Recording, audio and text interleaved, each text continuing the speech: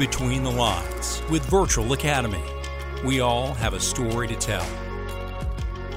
Welcome to another edition of Between the Lines with Virtual Academy. We're a podcast going beyond the badge to allow members of law enforcement, public safety, and first response a place to tell their stories and also talk about the cases that have impacted their lives. I'm your co-host, Brent Hinson, and as we plan out these episodes, we try to find guests who can not only tell stories, but also share information from a number of different angles, even on topics that I don't fully understand yet. Such is the case today because we're going to welcome a guest who is the president of a company specializing in interactive 3D technology, augmented reality, and virtual reality, something that can be utilized for better preparedness in a variety of situations. But before we bring our guest in, allow me to not only introduce our host, Mr. Michael Warren, but also, in a rare appearance, our executive producer, Aaron Bevel, is on the podcast today. Welcome, gentlemen. Full house today. That's right, buddy. We're filling the screen up. That's how we roll. Now, we had to bring Aaron in. This is something, so before we get kind of going, this is a space that you know more than I do. VR has been kind of a hobby of mine for a while, and mostly in gaming and things like that. But we've also looked into it at Virtual Academy a few different ways and kind of just tried to understand the technology. I think it's a really interesting place for law enforcement to look at for training, because there's certain things that you can train in person, but you can't get the full experience until you're, and it sounds like, and Mike can correct me, but oftentimes a lot of these officers, the first time they experience some of these situations is when it's happening, and that's not the best way to train. Sometimes having that virtual reality, you can kind of experience some of those things and hopefully get some of that muscle memory built in. Well, in the training world, we talk about building file folders. And file folders are appropriate responses for different situations that they encounter. And this is one of the tools that probably is underutilized. Before we go further, Brent, I need to ask a question here. Mm-hmm. That little intro that you gave about not knowing a whole lot about something, did you get that verbiage from one of the reviews of one of our episodes? Because that seems to describe me a lot of times as we enter in these things here. I know lots of useless information as a former radio DJ, but actual solid information, not so much, I guess. Not only as a DJ, but also from trivia night, as we found out before we went recording here. So came in second, Monday night. There we go. Yep. So why don't you go ahead and tell us about our guest, and let's bring him on and see what he's got to tell us today. All right. As I mentioned earlier, our guest today is currently the president of Visitech USA, but for 38 years, he served in the U.S. Army before retiring as Brigadier General in 2010. He's been awarded the Legion of Merit Medal 5 times, the Army Commendation Medal 7 times, and numerous other awards. He earned several awards for excellence for his units and commands due to his focus on experimental learning and adding virtual problem-based learning to the Army training program, something that eventually became the catalyst for his current venture, Visitech USA. It is our honor to welcome retired Brigadier General Stuart Rodeheaver to the podcast. It's an honor and a pleasure to have you on today, sir. Well, thank you very much, guys. It's my privilege. I appreciate you taking the time to let me join and interact with your group. Well, it's interesting how we met, though, because we met at ILEETA, and we referred back to ILEETA many times on this podcast.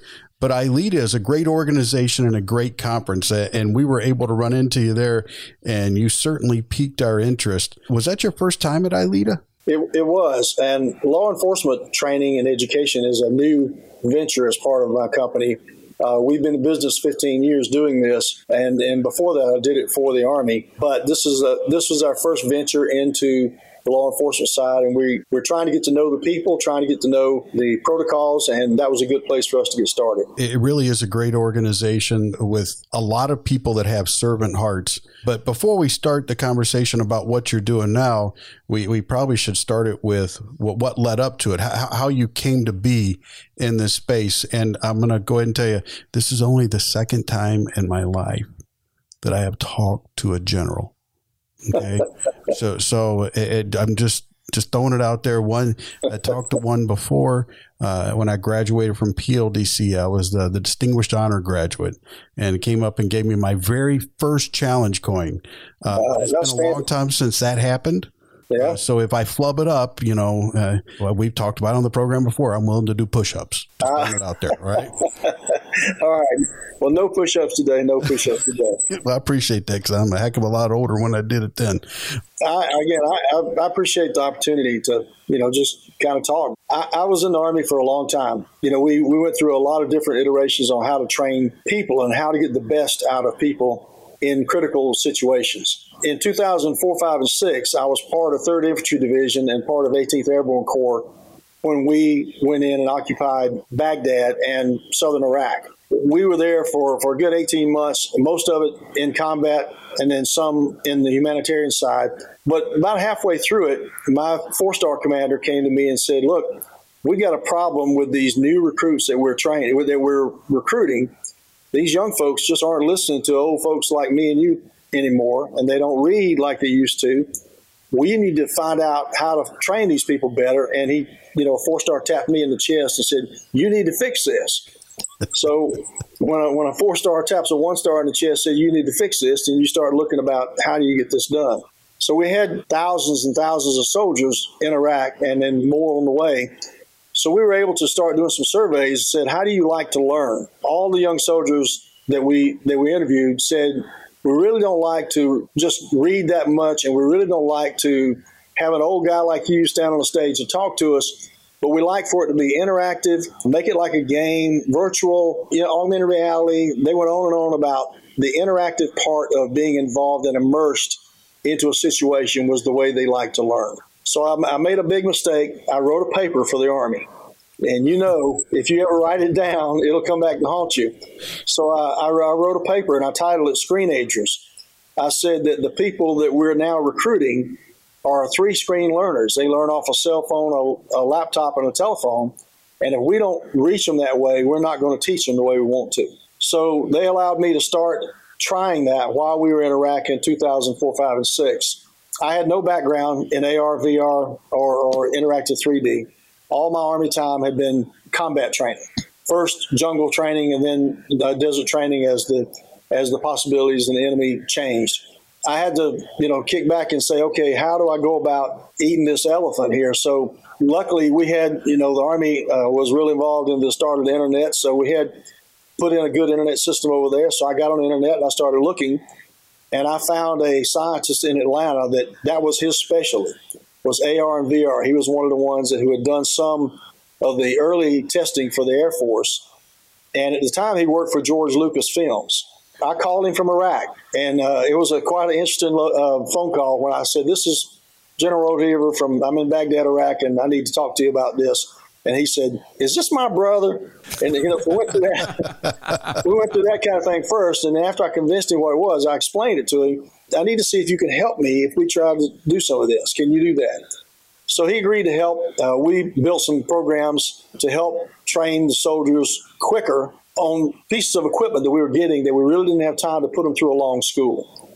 And we found out that we could train them much faster, and they learned much quicker if we gave it to them the way they wanted to learn, if we reached them where they wanted to learn. So it really helped us while we were there.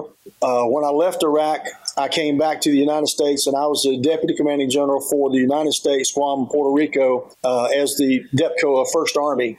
And we were training people all over the United States and all over Guam and Puerto Rico. And my commander at the time said, look, we really like what you did over in Iraq. Will you put it in here and see how it works? And I continued to work with the scientists I had reached out to. We were very successful. It made some huge changes, not just in how quickly people learn, but the in-depth way that they were able to grasp real technical problems or real strategic problems. They could see them, and because they could see them and visualize them and be in the middle of them, they learned them quickly. And then even the ones who were things like you would consider to be hands-on things like mechanics, doctors, medical people, all those could put their hands in the middle of these things and do them.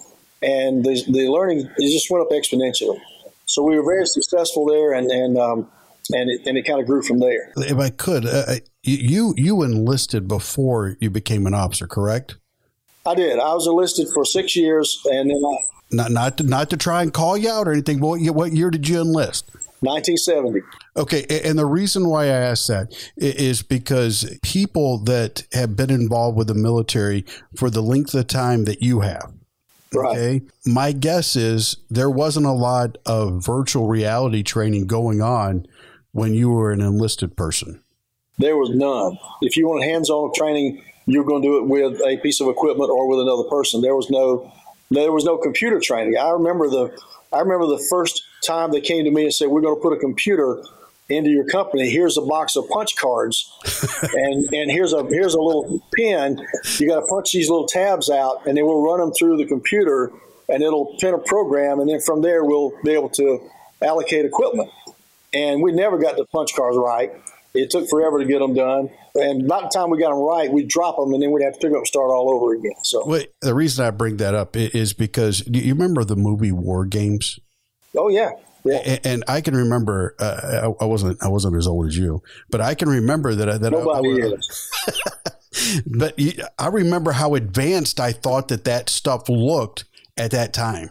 Yeah. And you know, it's this two-dimensional representations, very poor representations on a screen, but people were blown away by the technology. And really that drove a lot of the interest that my generation had in computers and that type thing.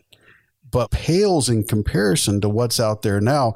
I did the math in my head. That was about 40 years ago that movie came out, and the advances that have been made. Now, I have to bring something up here real quick. You went to Mercer. I did.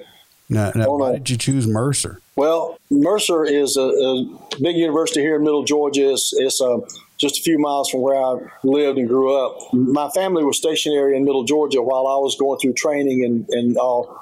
But I went to college kind of on the 15-year plan, because I would go to college for a couple of quarters, and I'd be gone for a couple of quarters, and I'd come back and go for a quarter, be gone for a year.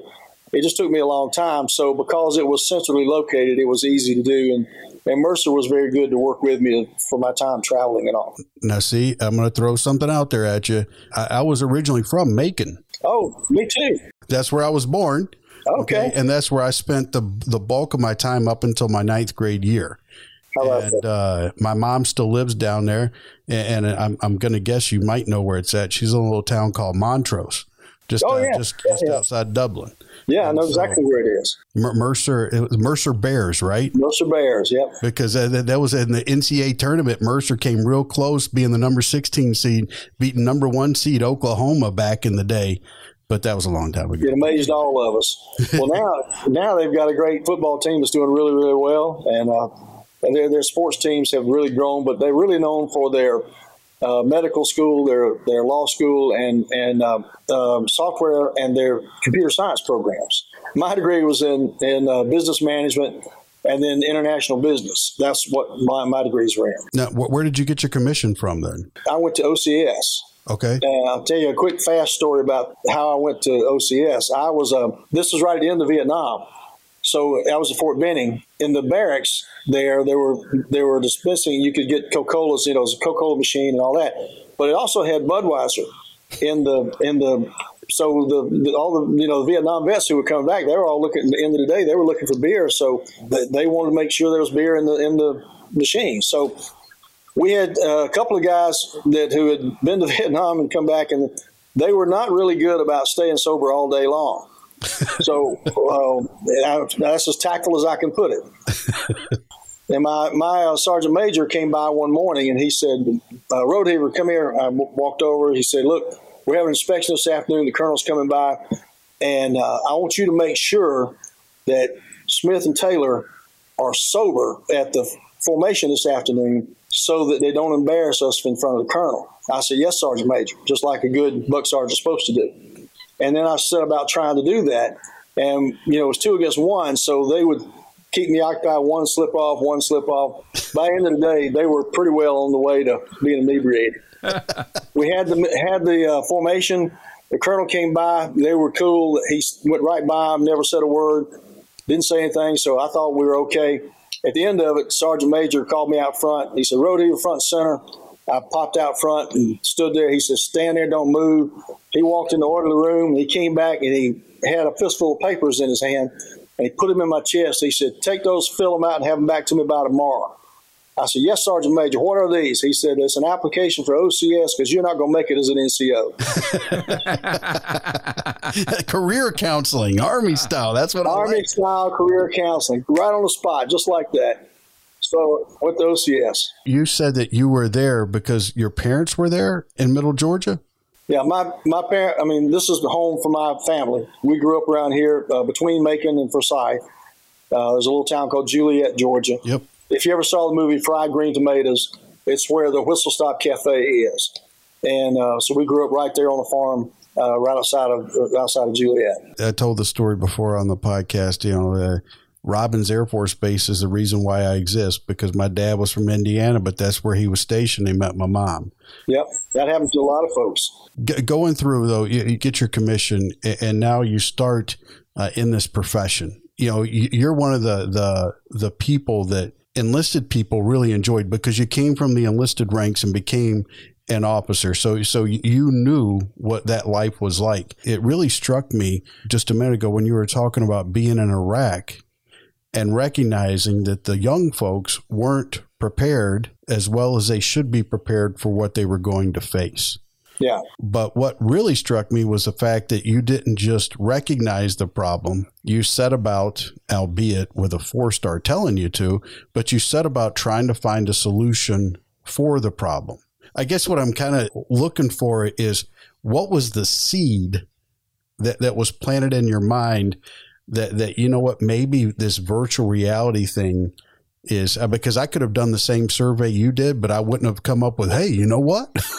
Virtual reality, that's where we need to go. What started that? Well, the seed for it really came when we got back to, I was able to go back to Fort Huachuca out in Arizona at the Intel School. We were trying to solve a problem. The problem the school had was they had a very specific piece of equipment they needed to teach a bunch of soldiers how to use, but they only had 10 pieces of that equipment. And they said, we're sending 9 of them overseas. We're going to have one set here to train people on. So we're going to have a classroom throughput of about 20 people every 6 weeks. We need to fix that. Can you fix that? Can you help with that? So again, I called my scientist friend and said, look, we need to do this. Can you help me figure out a way to do this? So he and I drew out and built an interactive 3D generator. It was a special type of generator. And once we built that, then instead of having to keep one of the live ones at Fort Huachuca, we could take that and replicate it in as many classrooms as we wanted to. So we replicated it into 10 classrooms, each with a throughput of 20 people. And we were able to increase the throughput every 6 weeks from 20 people to about 200 people, just because we had virtual equipment to work with. And they tested out higher scores than they were testing out on the real piece of equipment. Because a lot of times, the people on the real piece of equipment are standing there looking over somebody's shoulder while they're down there working on a wire or pushing a button or doing whatever it is they're doing. But on the virtual reality or the 3D side, each one of them had their own piece of equipment they could work with. They could put their hands in the middle of it. The classes went very quickly. We were able to take a 6-week class, cut it down to a 3.5-week class, and they were testing out 40 to 60% higher. After we ran the first class and I did the scores and checked it, I said, this is it. This is the way the change is going to hit. And so we started doing that. There's a concept out there in the education/training world, the concept of accelerated expertise. What you had just talked about there was that it wasn't just a matter of increasing the number of people trained. It was also about increasing their abilities with the equipment, but in the shorter amount of time. In my opinion, that's an example of the accelerated expertise. And maybe your experience was different, but there was a study that was done back in the 50s in Great Britain where they had changed up the training on this piece of postal equipment. And even the students thought that the ones that did it the old way would be better able to run the piece of equipment after training was over with. But when they tried out these new things, it turns out that the changes produce better results. And I would be interested to know, the first group that you ran through, hey, listen, I'm a hands-on person. I need to be able to touch a machine. I would bet that there were some even students that didn't think that the quality of the education, the quality of training would be the same because it was being done in a 3D virtual type format. Yeah, we had a lot of them said, hey, I'm an old soldier. I need to have my hands on the piece of equipment if you want me to learn it. We worked them through that. But the truth in the pudding came after they had been through the training and left and went into country. And we followed up with them. And I said, how did you feel when you first got there and you put your hands on the piece of equipment?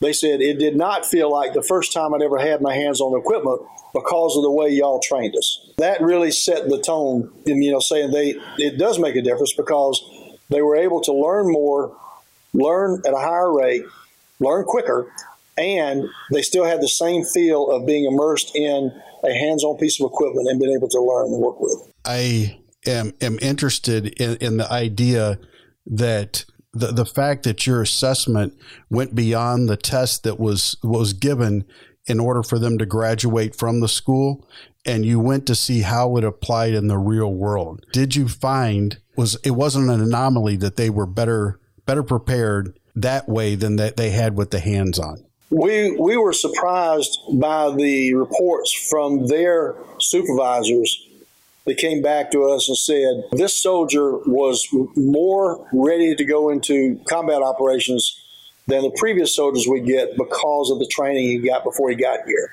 Again, that was a telling point to us that they were learning well enough with the virtual equipment that when they got to the combat zone, people on the ground were saying, these guys are ready to go. And they didn't have to say, okay, we got to do some remedial training and do this, because they had already been trained. They knew where the switch was going to be. They knew when you pushed this button, what was going to happen.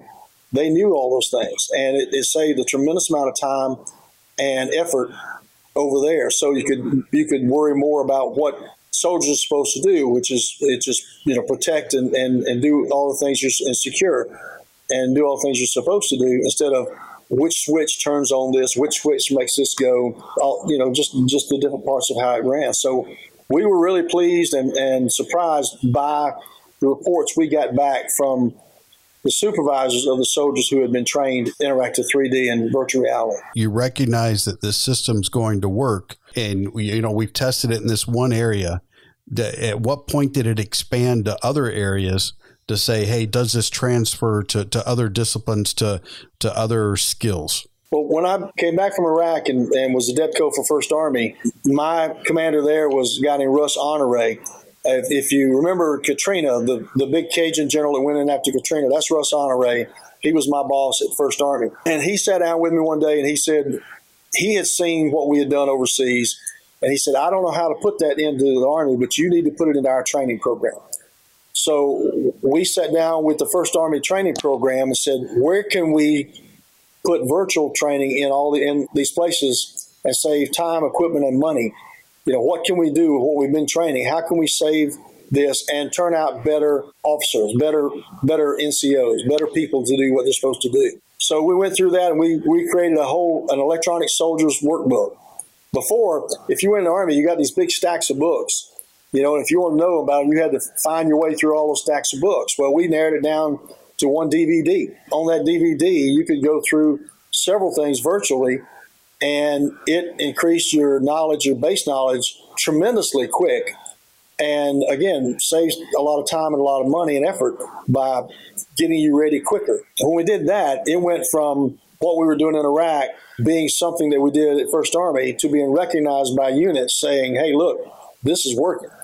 And the guys who trained under First Army were going back to their units and saying, I didn't have to do this over there because they had a virtual machine and I was able to do this and this and this. And I put my hands in it and I know what we're doing. And it just started spreading. Did you find that the people that were most resistant to the concept were the older, more experienced soldiers as opposed to the younger ones that you had surveyed during your initial time there? The Army's just like any organization. It's a pyramid, and the people at the top are the ones who've been there the longest or have some particular reason that they're at the top.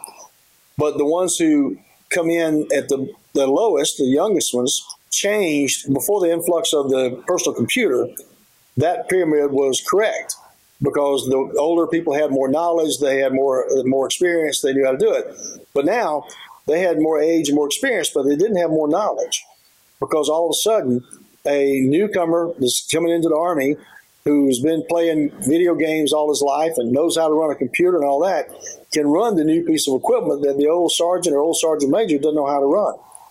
So the influx of the personal computer in the mid-'70s started changing that pyramid, and it started flattening out a lot. So when you did that, you started seeing older soldiers who had been against it to start with saying, wait a minute, these guys are much better prepared than the ones we had before. First thing is I got to step up my game, so I better understand what they're doing. And secondly is I need to look at all that additional knowledge they bring into the fight. How can I leverage that now as a force multiplier to make my unit better? When that started hitting, people started realizing that. You saw even the people who were resistant to it in the early 80s started saying, wait, this is the thing of the future. This is going to change. It pains me to say this as somebody who grew up in the Air Force. My dad was in the Air Force, but the Army has always been, it seems, ahead of the game when it comes to using new technology to train people and to recruit people. Remember the mid-2000s, they saw a lot of young adults playing Call of Duty. They released a game and developed a game called America's Army.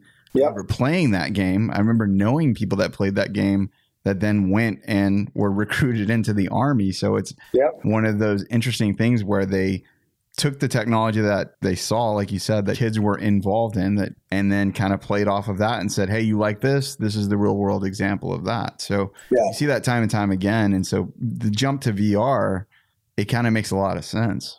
Well, the Army is fully on board with AR, VR, artificial intelligence, machine learning, and several other things now. Some of the things they do amazes me every day, and I look at it every day. So I'm real proud of both. All the armed services are doing it. The Air Force has got some very, very high-tech programs and simulators and things that they work with. As much as we pick the Air Force and all, we think they're good people too. So, around Marines, we talk a little slower just to give them a chance to catch up. But other than that, listen, I say this a lot in classes and everything. What do you call a Marine with an IQ of 160? Army guy? A platoon. A platoon. All right, we just lost one listener, but yeah, we did. Okay, I apologize to the Marines. I love y'all. You win the uniform war for sure. But it's one of those things where we're right now in law enforcement. Okay, and it's a great point by Aaron. Right now in law enforcement, there's a recruiting and retention issue. So some would even go so far as to call it a crisis. And yet we still are trying to recruit and retain people with the same old tools that we used 20, 30 years ago. Where the Army, they saw this shift. And so therefore their game plan shifted in order. And the stuff that you talked about, the shift that was done there, it was done not only for the benefit of the Army, but for the benefit of the soldiers.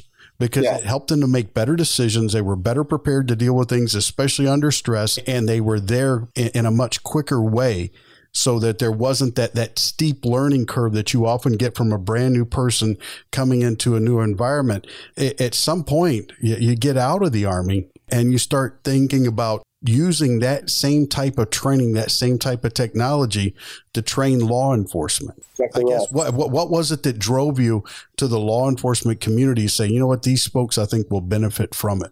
After I finished my tour at First Army, I retired from the Army and came home and started this business because the Army asked me to. They said, we like what you were doing, but we don't want to do it. Will you help us build some more things? So I hired that scientist that I had been building stuff for me in the Army. I hired him. And he went to work for me, and we started building programs just for the Department of Defense to start with. And then we started branching out because we got so many calls from schools and from school teachers saying, look, my husband said he took a tank apart in the classroom in 3D. I'm a physics teacher or I'm a biology teacher. What can you do for us? So between our third and fourth year in business, we hired a bunch of teachers during the summer, and we wrote 3,500 programs for K through 12 schools. And we're in 2,000 schools now across the bottom 22 states and growing every day. And we did that because we got a call saying, hey, what can you do for me? What can you do for me?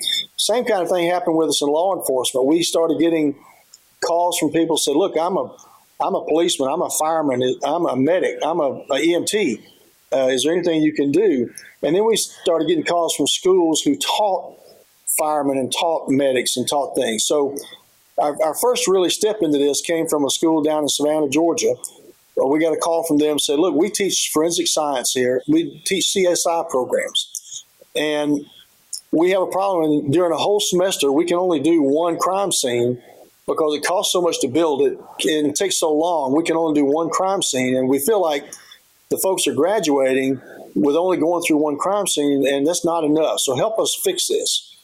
So we built an interactive virtual reality program that when you put on a helmet in the air, there's a menu, and you can select one of 10 crime scenes, and then you can select one of 30 crimes, and it'll build you a matrix of the different crimes. So you can build about 46 to 47 different problems that a CSI or a forensic science going into a crime scene has to face. You can put on a helmet, I can put you in an alley where there was a knife fight, I can put you in a bar where there was a gunfight, a home where there's a domestic problem, and just on and on like that. And each of them have evidence there, they have blood spatter, all those kind of things that you have to go through. And so now in that same school, instead of one crime scene in 11 weeks, they go through about 8 crime scenes and go through the process of assessing and figuring out the crime, figuring out the evidence, and all those things before they get out of school. So it really raised the bar for them.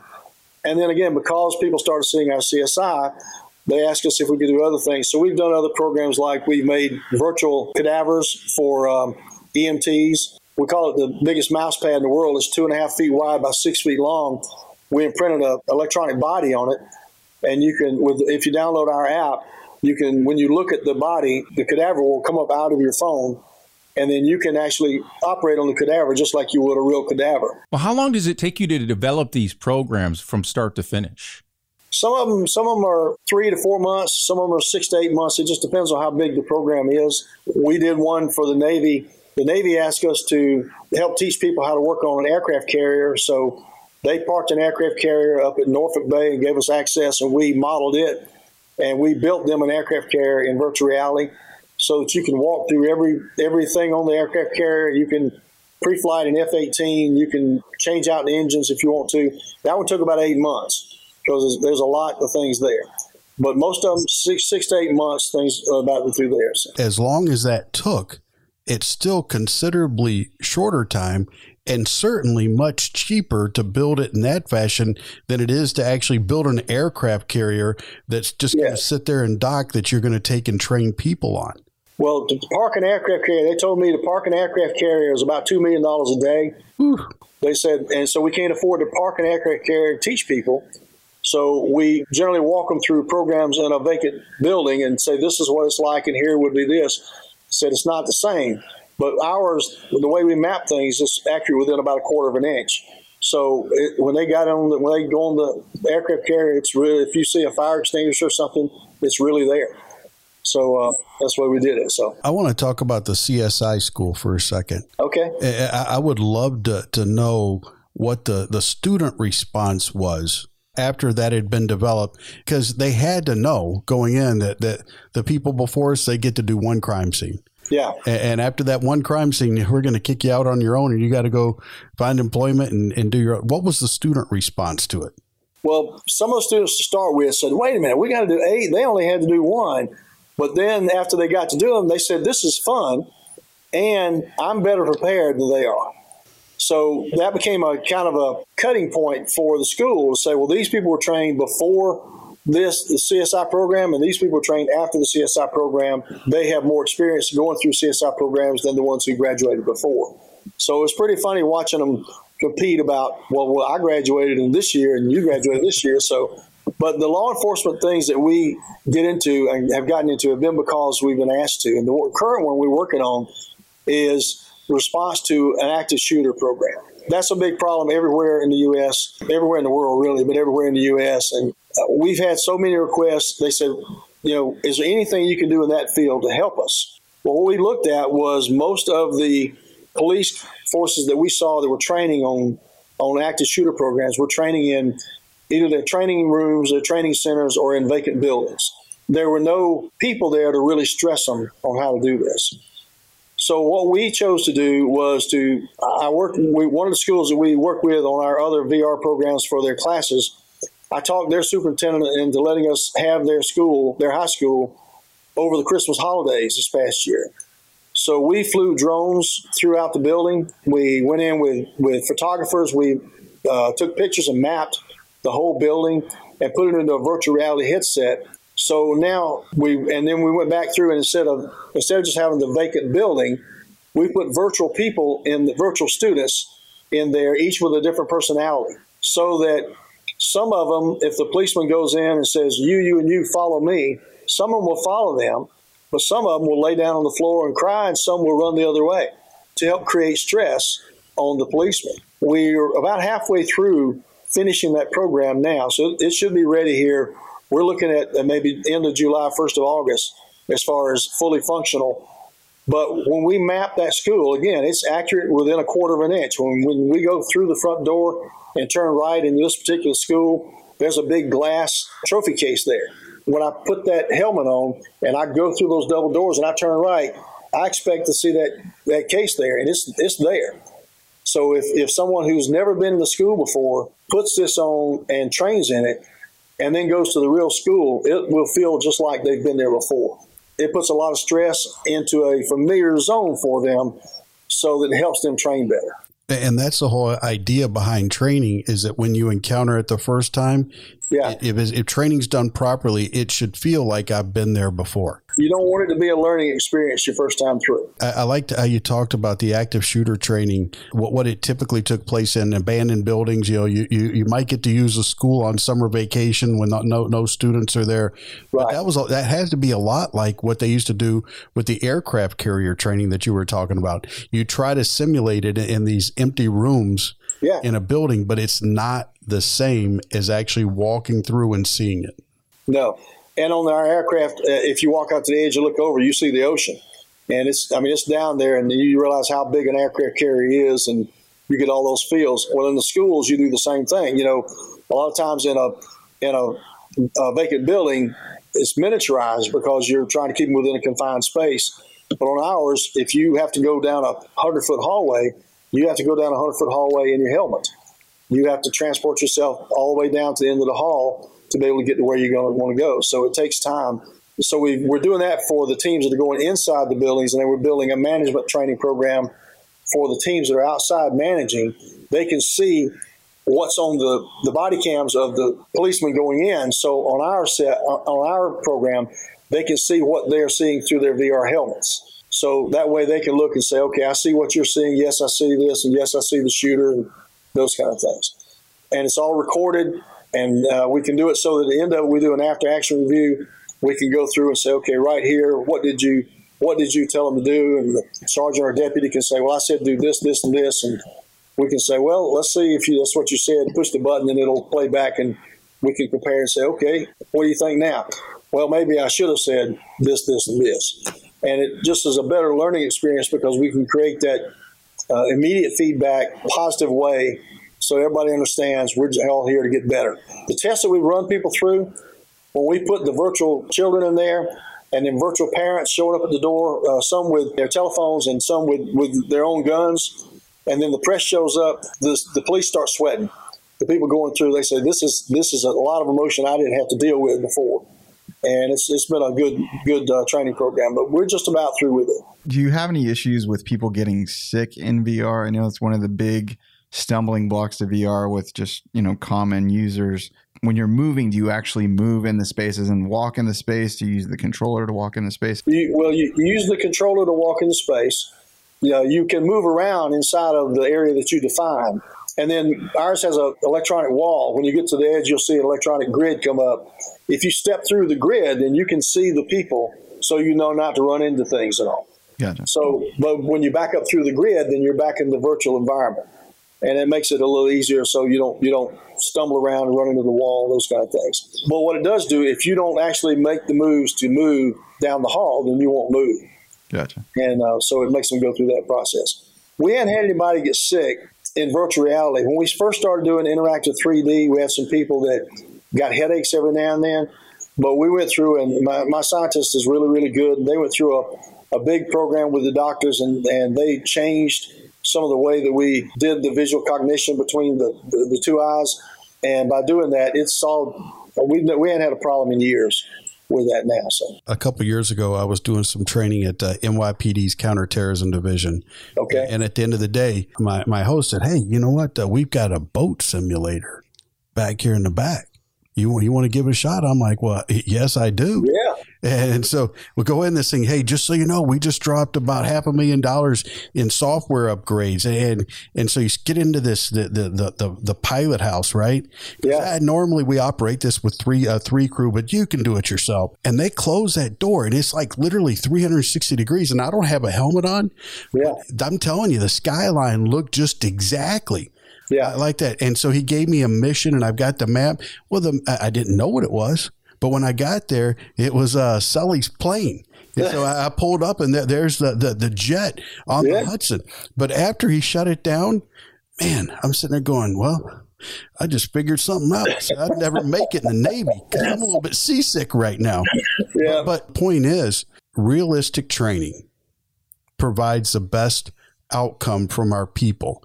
It does. It should be stressful, not for the sake of stress, but for the sake of understanding.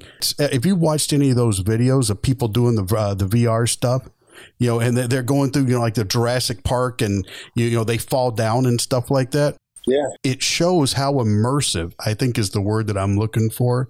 Oh, yeah. This training can be. And that in a training environment, that has to be incredibly valuable. It is extremely valuable. And, one of the things that we did when I was the senior instructor after I graduated from OCS, I went back as a senior instructor, the senior TAC officer, if you want, this is what some of them call us. We had to create as much stress as possible and then ask the students to make decisions to be able to gauge what they were going to do when bullets start flying. And that's one of the things that you can't do if you train in a vacant building. If you don't put them in a high stress environment so that you understand if bullets are flying and the place is on fire and people are screaming and hollering, how are they going to react? Then the first time they go into a scene will be their learning experience, and you will not be able to gauge what they're going to be able to do. There's two real types of stress. There's the stress of the danger that you're involved in, but there's also the stress that comes from not knowing what the heck I'm doing. Yeah. And the training is what solves that type of stress, which allows you to deal properly with the other stress, the dangerous situation. It does. And then we're trying to take out another stress point, which is going into an unknown place. So like for these communities we're working with, we're able to film either a school, their courthouse, a Walmart or Target or a big building like that, and then a large home, so that we can say, okay, here are places that you may go. And, we let them identify where the critical points are. And they say, this is where we have, one of the biggest problems. Like one of the sheriff's departments that saw us out there has asked us to look at filming their courthouse because that's what they consider to be one of the danger points in their community. So we're in the process of working out that deal to go in and film their courthouse. And they've almost agreed, but they're saying, okay, we can give it to you Friday afternoon to Monday morning. And then what we'll do is over the weekend, we'll put crews in there day and night, and we'll film it and model it. When we walk out Monday, it takes us about 6 weeks, but we'll have a full VR model of that courthouse. And from there, they can go to the courtrooms, they can go down to the jail cells, they can go to the transport tunnel. So they can now train inside of that courthouse every day, even though they can't really get in the courthouse. And that takes away a lot of that stress of that unknown environment when you go into it. That's really one of the things, the biggest problem we found is they create stress is the unknown. You talked about the initial class where they could train 20 people at a time. And by doing this, they could do 10 classes of 20 people at a time. If you talk about the courthouse, how many weekends is that agency going to need that courthouse in order to run all their people through the training? Right. I agree. This right here, it allows them to do the training when it is feasible for the agency and not just restricted to the weekend, because truth of the matter is in law enforcement, weekend's one of your busiest times. It's hard to do training on the weekends. That's right. And that's one of the things that we think we can help with is instead of them having to worry about how can I get into a place and train, we can give them a system that says you train on your time, your dime, wherever way you want to. But when you do it, it'll be absolutely realistic, stress producing, and it will give your policemen and your people a sense of accomplishment and a sense of familiarity that they have not had before. It's funny how confidence begets competence, and competence begets, and it's this positive cycle. It's not about breaking the person down; it's about properly preparing them. That's correct. Well, if somebody wanted to find out more information about your company and about the products that you offer, how would they go about finding that out? Well, our website is, of course, the quickest way, and that's it's real easy. It's www.vizitechusa.com, and that's VIZITECH Or another way is call me or send me an email, and my email is CSR, it's three letters like Charlie Sierra Romeo, at Vizitechusa.com. And you know what we've done? We made it so easy in our episode page for this episode. We've got links to all that stuff so they can go there and find it. Your YouTube channel is where they need to go, because we're talking about this, but they've got to see it. The CSI thing is incredible. You know, we're talking about it, but just to see somebody go through it, you've got to watch it. It's incredible. So all those links right there on the episode page. Well, I'll tell you, one of the things that if people go to the website or go to the YouTube pages, one of the things they'll see that'll show them, you were talking about earlier about being out there and the things that are so different than what it used to be. One of the things you'll see on there is that one of the computers that I have right here, the ones that we put in all those schools we talked about, is on your desktop computer. If you're going through EMT class, you're studying the heart. If you pull up a picture of a heart, you can see it, but you can't do a whole lot with it. On my desktop computer, I can call up a picture of a heart, and I can take an electronic pen. I can reach into the computer, pull the heart out, and hold it in my hand. I can feel the heart beat. I can take it apart, look at the valves, look at the blood flow, put it back together. When I'm finished with it, put it back in the computer. And that kind of interactive like that is what the Army told me we had to create in order to make this work.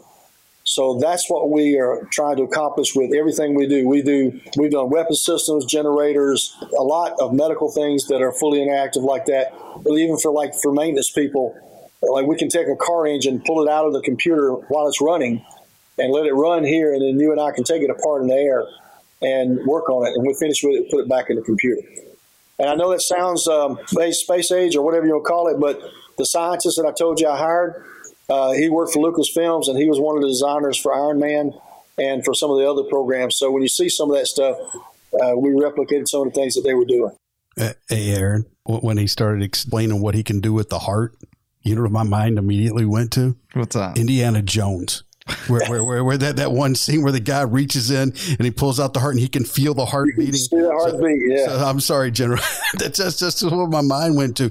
That's okay. It's one of those things where I think about teaching weapon handling. Yes. All the safety procedures that you have to go through to ensure that we don't have a negligent discharge when you're teaching nomenclature of the weapon, care for the weapon. You know, how much safer would it be? Not just cheaper and matching what the student wants, but how much safer is it if we get them to go through that process initially?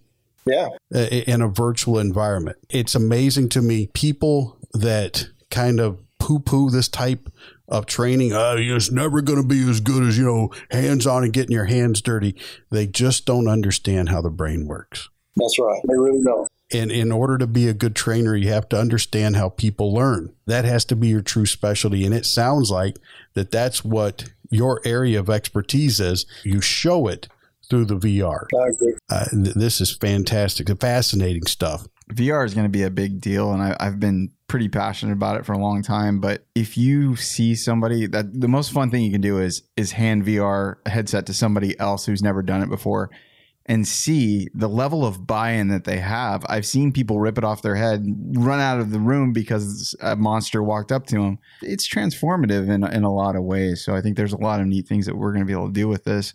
There's also new ways that they're doing it where you can add sensors to actual guns so that you're holding the physical weapon in VR, so that there's that real tactile feel that you have and those muscle memories that you want to build. So a lot of exciting things coming. On the program that we're building, we can either attach sensors to your weapons, make sure everything's clear, of course, or we have virtual reality weapons that we have here that we put together that you can hold that replicate an M4 or 9mm or whatever it is you want to, but they fit the controller, fits inside of them. So when you pull the trigger on the weapon, it actually pulls the trigger on the controller and it will move you around and do the things you're supposed to do. So more and more, it's being adapted every day to make it more and more realistic. And it's just, our motto is changing the way America learns. And I think that's exactly what VR is going to do. It's going to change the way America learns for the next 20 years. I think that's fantastic. So I'm going to put you on the spot. If we ever make it down into that area, when I say we, I mean the folks here on this podcast, what would be the chances of us stopping by and seeing you and maybe getting a look firsthand at what you got? We would love to have you. We always have something new going on here. We can show you lots of things we're working on. Not only would we love to have you here, we'll take you to the best places around to eat, so we'll get some good food when you come down. I want to say thank you for your service, first of all. My privilege. An honorable thing that you did. Thank you for answering the call, and thank you for being here today. I know Aaron especially has been looking forward to it. I think he's pretty satisfied with it. Brent, I'm fascinated. I was asking my son about this stuff last night because he's 16. I'm like, I can't wrap my head around this whole thing, and this has been fascinating me to learn about this. And I'm telling you guys, if you're listening right now and you're like me and like can't wrap your head around it, go to BetweenTheLinesWithVirtualAcademy.com, click on this episode page. We've got YouTube links. We've got their website, VisitechUSA.com. You're going to find all that stuff to get more information. It's truly remarkable. And General, again, thank you so much for taking time to come on and explain it to a layperson like myself. My pleasure, guys, and I look forward to seeing you in the future. I really do.